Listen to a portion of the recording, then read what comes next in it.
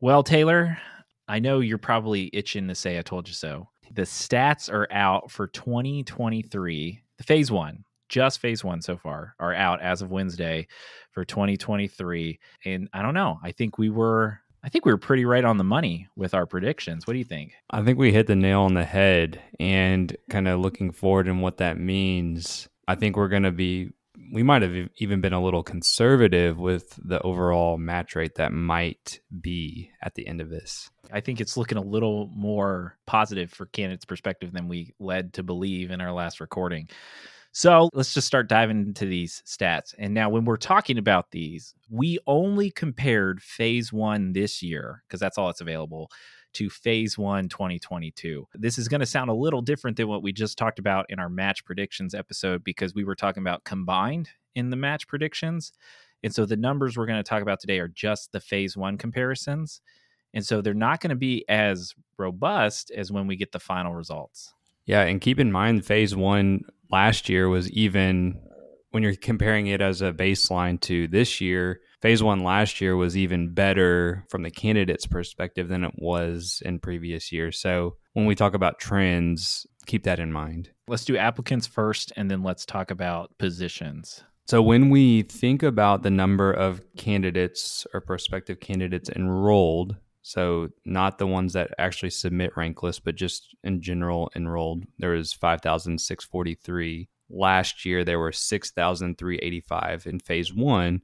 So that was like almost a little over 10% reduction, like 700 fewer applicants that enrolled this year. Yeah, that's a big drop. Yeah, we've kind of speculated on reasons we thought that might happen, but that's just a lot fewer people actually sought residency positions this year. This is that pool, which you can look at the breakdown on the stats website. That's the pool that's not the same as the number actually participating. These are all the candidates that originally kind of started the forecast process and enrolled in that match initially, but then some of them withdrew. And in fact, like we're at around 900 withdrew from the match before the rank order lists were submitted. So 740 something. I mean, that's a drop. Yeah. And then when we talk about number that participated in the match, so these are applicants that submitted rank lists. That was 4,764 this year in phase one versus 5,128 last year. So a difference of about 364. And I think you had mentioned you thought it would be about 500 from last year. But I think you have to consider that, with the number that enrolled in the match being that much lower, I think we're pretty on par with what we had thought would happen. That's the thing. I did not expect the number enrolled to drop that much. I would have guessed, and we didn't even talk about this last time, I would have guessed like maybe a couple hundred that the enrollees would drop. So the fact that the enrollment dropped so much, there was just less people to even be in that pool of competing for interviews and things like that. So I think that's why we didn't see as big of a drop. It's still overall a big drop in total candidates from the previous year. Now the numbers that everybody's interested in, the number that matched, and again, phase one only here, 3,560 this year compared to 3,688 last year. So a difference of a little over 100.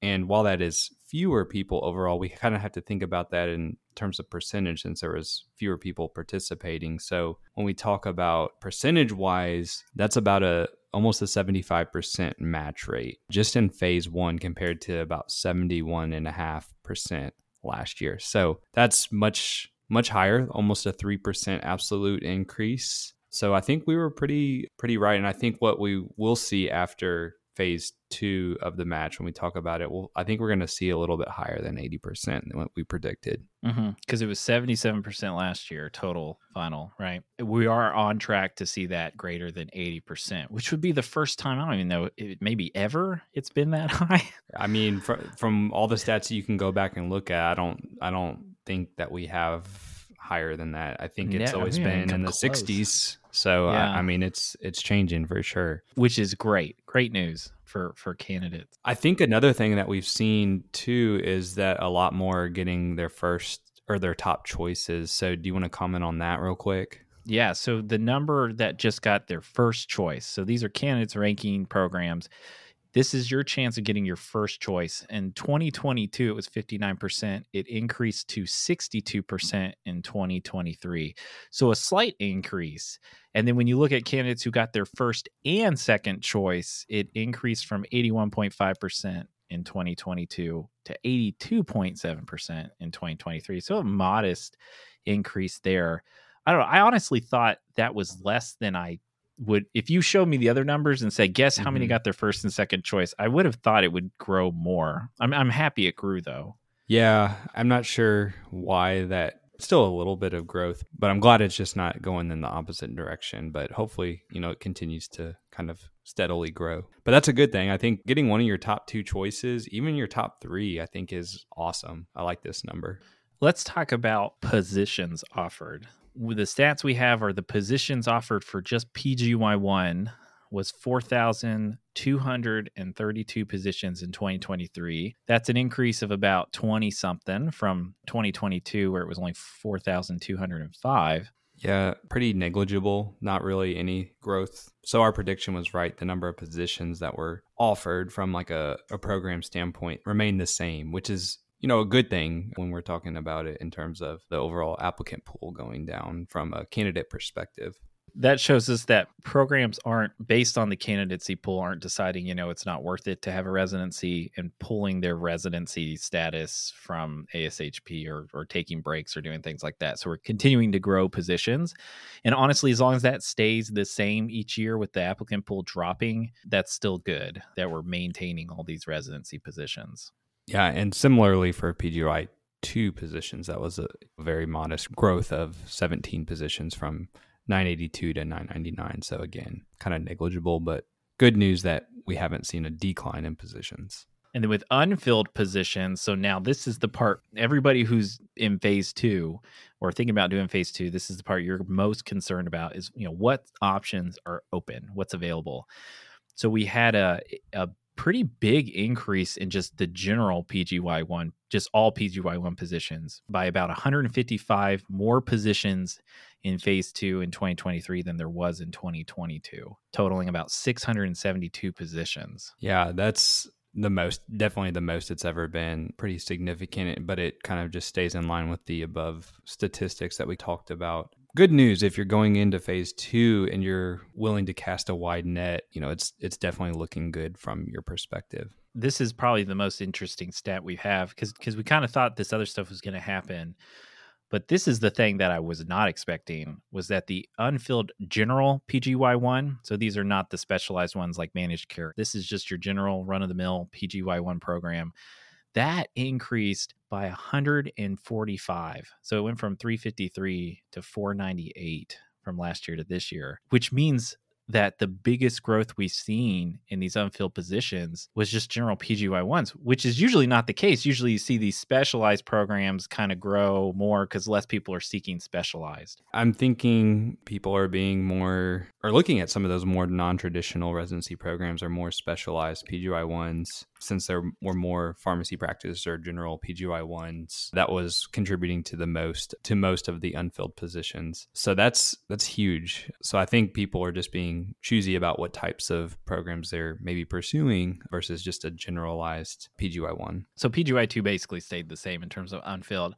So let's go back to what you're saying about, so what are your chances now? Like who are you going up against? What are your chances in phase 2? Yeah, so let's talk about that and kind of break that down. So first of all, if you are going into phase 2 and trying to match to a position, feel free to reach out to both of us, either of us, and we can definitely help with any questions that you have as you go forward. Again, make sure to have, based on some of our advice in previous episodes, try to get those applications in as soon as possible when they open up on Monday. When we're looking back at like your chances and everything, so let's kind of talk about that line by line. So if we talk about, there were 1,200, roughly 1,204 that didn't match based on the number that participated in the match minus the number that matched. So let's keep that 1,204 in mind. But if we look at the number that enrolled in the match initially and that didn't return rankings, out of those, if we look at a breakdown of why they didn't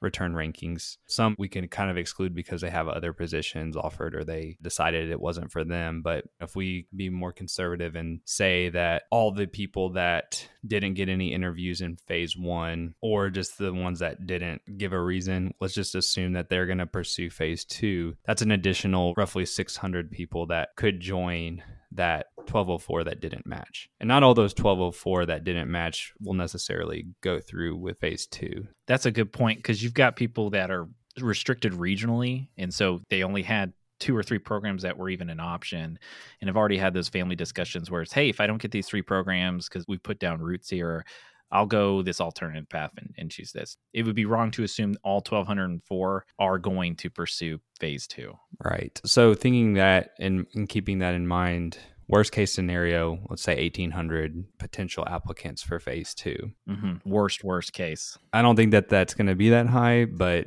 let's just go with that. We're talking about 672 unfilled positions. So roughly 3 candidates per position out there. And I'd say if you did get interviews in phase 1, and you're willing to cast a wide net, your chances should be pretty good. So make sure, like, if you're thinking about that, be willing to cast a wide net if that is an option for you, because there's a lot of really great positions out there. I was kind of browsing through the list yesterday. There's still a lot of good positions. You just might consider less restriction geographically. There's still, if you do have like a certain region, like say you want to stay in the Southeast, there's still a lot of programs that would kind of fit in that area. And this is the point of time where these program directors are emailing faculty members they know and saying, hey, do you have any great students? Because we have these positions that are unfilled. Anybody we should keep an eye out for? So definitely let everyone you can know. If you've decided to do phase 2, let those faculty members know, let those preceptors know that are involved with your career path or engaged with what you're doing. They wrote your recommendation letter, say, hey, my chances aren't that bad. I'm gonna go on with phase 2. That way, when they get those emails or they get those texts, they're like, hey, yeah, you should consider this person. Yeah, that's a good point. Let everybody know. Reach out now. And also maybe even consider if you only applied to general PGY1s during phase 1, think about if your career path, what you want to pursue, would maybe align with some of those more specialized programs. So, if you do know that you want to go into ambulatory care, maybe looking at some of those ambulatory care focused PGY1s or even community pharmacy PGY1s that, have a lot of AmCare components to it. So just be thinking about that as you're looking at those positions. We've got 124 community pharmacy residencies, which, if you're wanting to know what that means, we have a great multiple episode series on what is community pharmacy residency. Go back and listen to that. I think you'd be surprised at what it actually entails. We've got 8 managed care, which I actually like that because that's usually the least sought after one. And so those aren't taking up a lot of these other spots. There's only about 8 of those. And you've got a lot of these 2-year, if you're one of these people that doesn't want to have to worry about trying to get another residency, there's a ton of good 2-year programs still. There's 21 health system administration and leadership ones. You've even got a couple pharmacotherapy 2 years one. There you go, Taylor, right there. Is your program in there? No, it's not. Absolutely not. That would never go unmatched. I'm just kidding. I won't add that in. But yeah, there's a lot of really good programs still available. Definitely check them out if not. But I think we're dealing with something too, I want to say. I'm sorry to just derail this. No, you're good. This used to be a lot easier. You used to be able to go through this list in an afternoon and just be like, oh, okay, here's some I want to look at. We're looking at 498 positions. That's not 498 programs. There's multiple positions and some programs, but that's a lot of stuff to go through. Absolutely. So just go back to what we talked about, first draw that circle, set that region, see what's in that region. And then as you get time, start widening that net, looking at programs outside of it, reach out to your mentors. Hey, give the list to the mentors. Do you see any of these programs that or that I should be looking into that's just not on my radar? Because it's not feasible to apply to all these. That would cost you thousands of dollars. Right. So This is weird that we're even having these conversations. I never thought this would be like, I there's a know. lot of Like programs to choose from. 3 years ago, I didn't think we would have it, but here we are. And I would also, as we're talking about advice for phase 2, think about, as we talk about casting a wider net, even think about applying to more programs in phase 2, maybe than you applied to in phase 1. And I just say that because just to increase your chances, but interviews are going to be pretty much exclusively virtual, and they'll be probably shortened. So you can probably do a lot more interviews this time around than you would for phase 1. Even though it's a, abbreviated time period, you could probably knock multiple out in a week. So just think about that. And as you're kind of reworking your materials, again, feel free to reach out. But when you're reworking your materials, make sure that you take time to reflect on your phase 1 materials and kind of identify those pieces that maybe didn't reflect so well on you as you revise them for phase 2, and how you can improve them. When you're revising your letter of intent, you can mention in there that you've done a lot of reflecting during phase 1, and you can kind of mention that in your letters, but you don't have to write a completely new letter of intent. And programs have lowered their expectations. They still have high expectations, but they don't think you've been looking at them for 6 months and have tailored this letter of intent for them. They're understanding that you're just trying to show what you can offer the program and the things you found interesting really briefly with that program. Like, they're not expecting a brand new letter of intent. They're understanding. If you do want to contact us, email us at thepostgraduatepharmacist@gmail.com. That way Taylor and I can both kind of monitor that and look and get back to y'all as quick as we can. Absolutely. Well, I'm excited to talk about this again in a few weeks once phase 2 is over and kind of seeing what happens. My prediction, though, is that I bet we'll only have about 1,200 or so that actually participate in phase 2, maybe 1,300 if I'm being conservative. I don't think all 1,800 that we kind of mentioned would, but you never know. But that's my prediction. What do you think? Yeah, I agree to that. And I would say, though, that there's probably going to be about 150 positions open in the scramble, because I don't think people are going to reach out there wide enough. And there's going to be a lot of geographical issues with phase 2s because we've never dealt with this many programs. I bet we don't know this, but there's these competitive bubbles around the country where you have large concentrations of candidates that aren't looking to move geographically to other places. Yeah. So we're going to see 150 positions, but we'll talk about that in our next episode when those stats come out, maybe how to address those. Yeah. So potentially even a good opportunity, hopefully you're successful in phase 2, but potential opportunity to find a good program in the scramble or post-match phase. All right. Well, we shall see in a few short weeks, but thank you all for listening to this episode. I was really excited to talk about this stuff. We love numbers and stats and everything and looking at these trends. But best of luck to you in phase 2 if that's the route you pursue. And congratulations to everybody who matched in phase 1. If we helped you in your phase 1, let us know. Give us a shout out or message us and let us know, and tell your friends about us, your underclassmen, so they can use us as they go through this process next year.